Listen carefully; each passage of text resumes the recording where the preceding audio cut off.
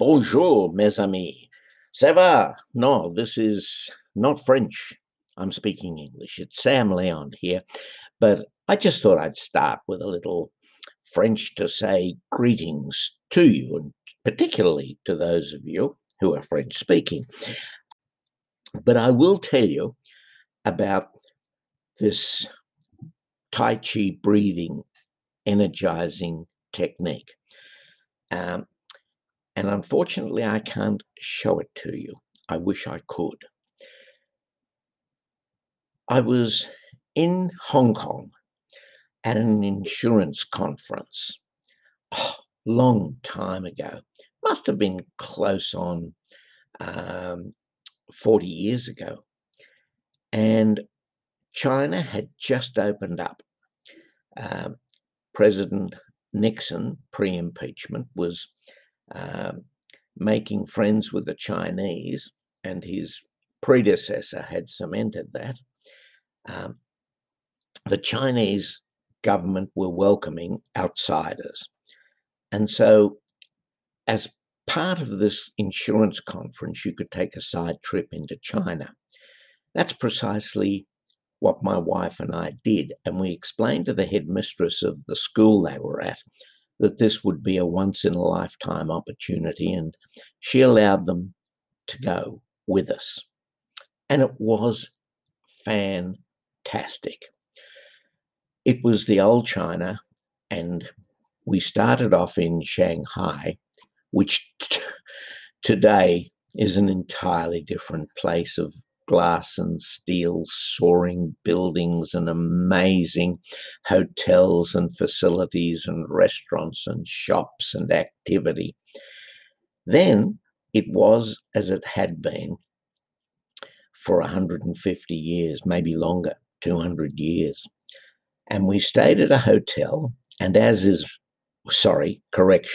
was my habit, I was up in the morning early, 5:30 a.m. These days it's about 6:30 or 6:45. But I was up at 5:30. My wife and daughters were fast asleep, and I went down to the garden, and the garden was lovely, and it sloped down to the river. And I started to do my Aussie exercises, press ups and jumping, feet astride, arms up, pumping on the spot, running on the spot, all that sort of thing. However, before I got there, I saw this figure through the trees. And when I got to the garden, there he was, a quite elderly, portly gentleman in a cream Mayo suit. Now, that was different. Talk about in everybody is equal, but some are more equal than others.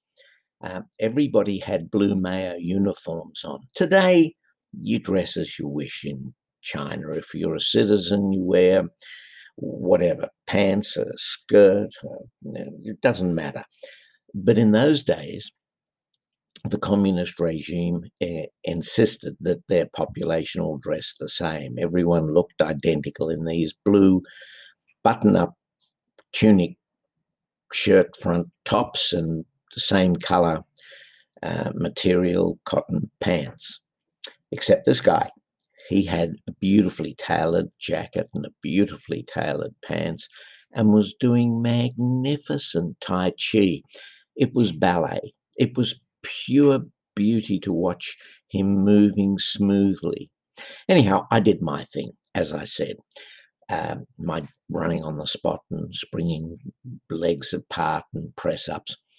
And then I decided to go for a walk. And being a polite guy, I didn't want to cut across his space. And I'm sure you'll know what I mean by that. I didn't want to disturb him and pass too near him. So I went around in a wide circle. I was going to walk down and walk along this river's edge. And he called out to me. He said, "Are you American?" Now, that's unusual to begin with in those days because nobody spoke English, but he did. And I said, "No, sir, I'm Australian." And he said, "Otolia, Otolia." That's how he pronounced Australia. He said, "Come." And he beckoned me, "Come." Turns out he was an 84-year-old professor emeritus from Beijing University. He was a physics professor, and he was there for his great-granddaughter's 12th birthday, which was super because our 12-year-old was with us. You had to be 12 or older to get into China at that time. And she was our younger daughter. The other one at the time was 14. And that night at dinner, the little girl whose 12th birthday it was came across and asked, when she couldn't speak English, she took her by the hand and beckoned her to come and join her other friends at the table for the party. And I don't know what it is with kids, but they can communicate without using standard language, because she had a cracker time, enjoyed the birthday cake. They all sang the local Chinese version of Happy Birthday. It was fabulous. And she sat with them for the next hour or so, having a terrific time, somehow communicating with all these other kids who were 12 years old.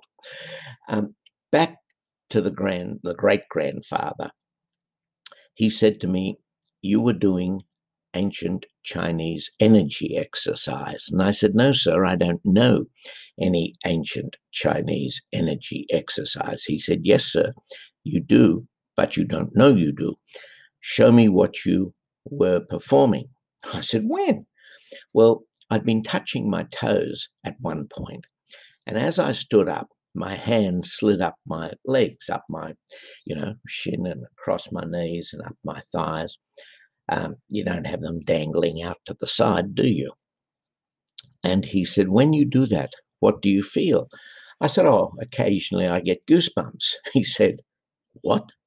What is goosebumps?" I said, "Oh, tingling. I get a tingling feeling." "Ah," he said, energy flow. Else do you feel it?" And I said, "Sometimes across the shoulders." Energy, energy flow. Come, I will teach you. And for the next hour, hour and a half, he taught me these extraordinary breathing and, I can call it nothing else but body stroking, very gently running the hands and fingers over the body in a certain pattern.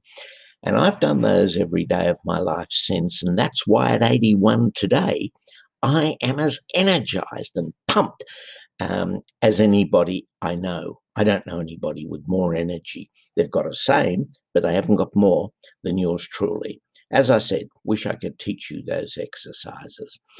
Um, I'm going to leave it there because I want you to have an enjoyable day, a relaxing day, or a full on at it work, hobby, whatever it might be day. It's your choice, and thank God we have the freedom to choose to do as we please.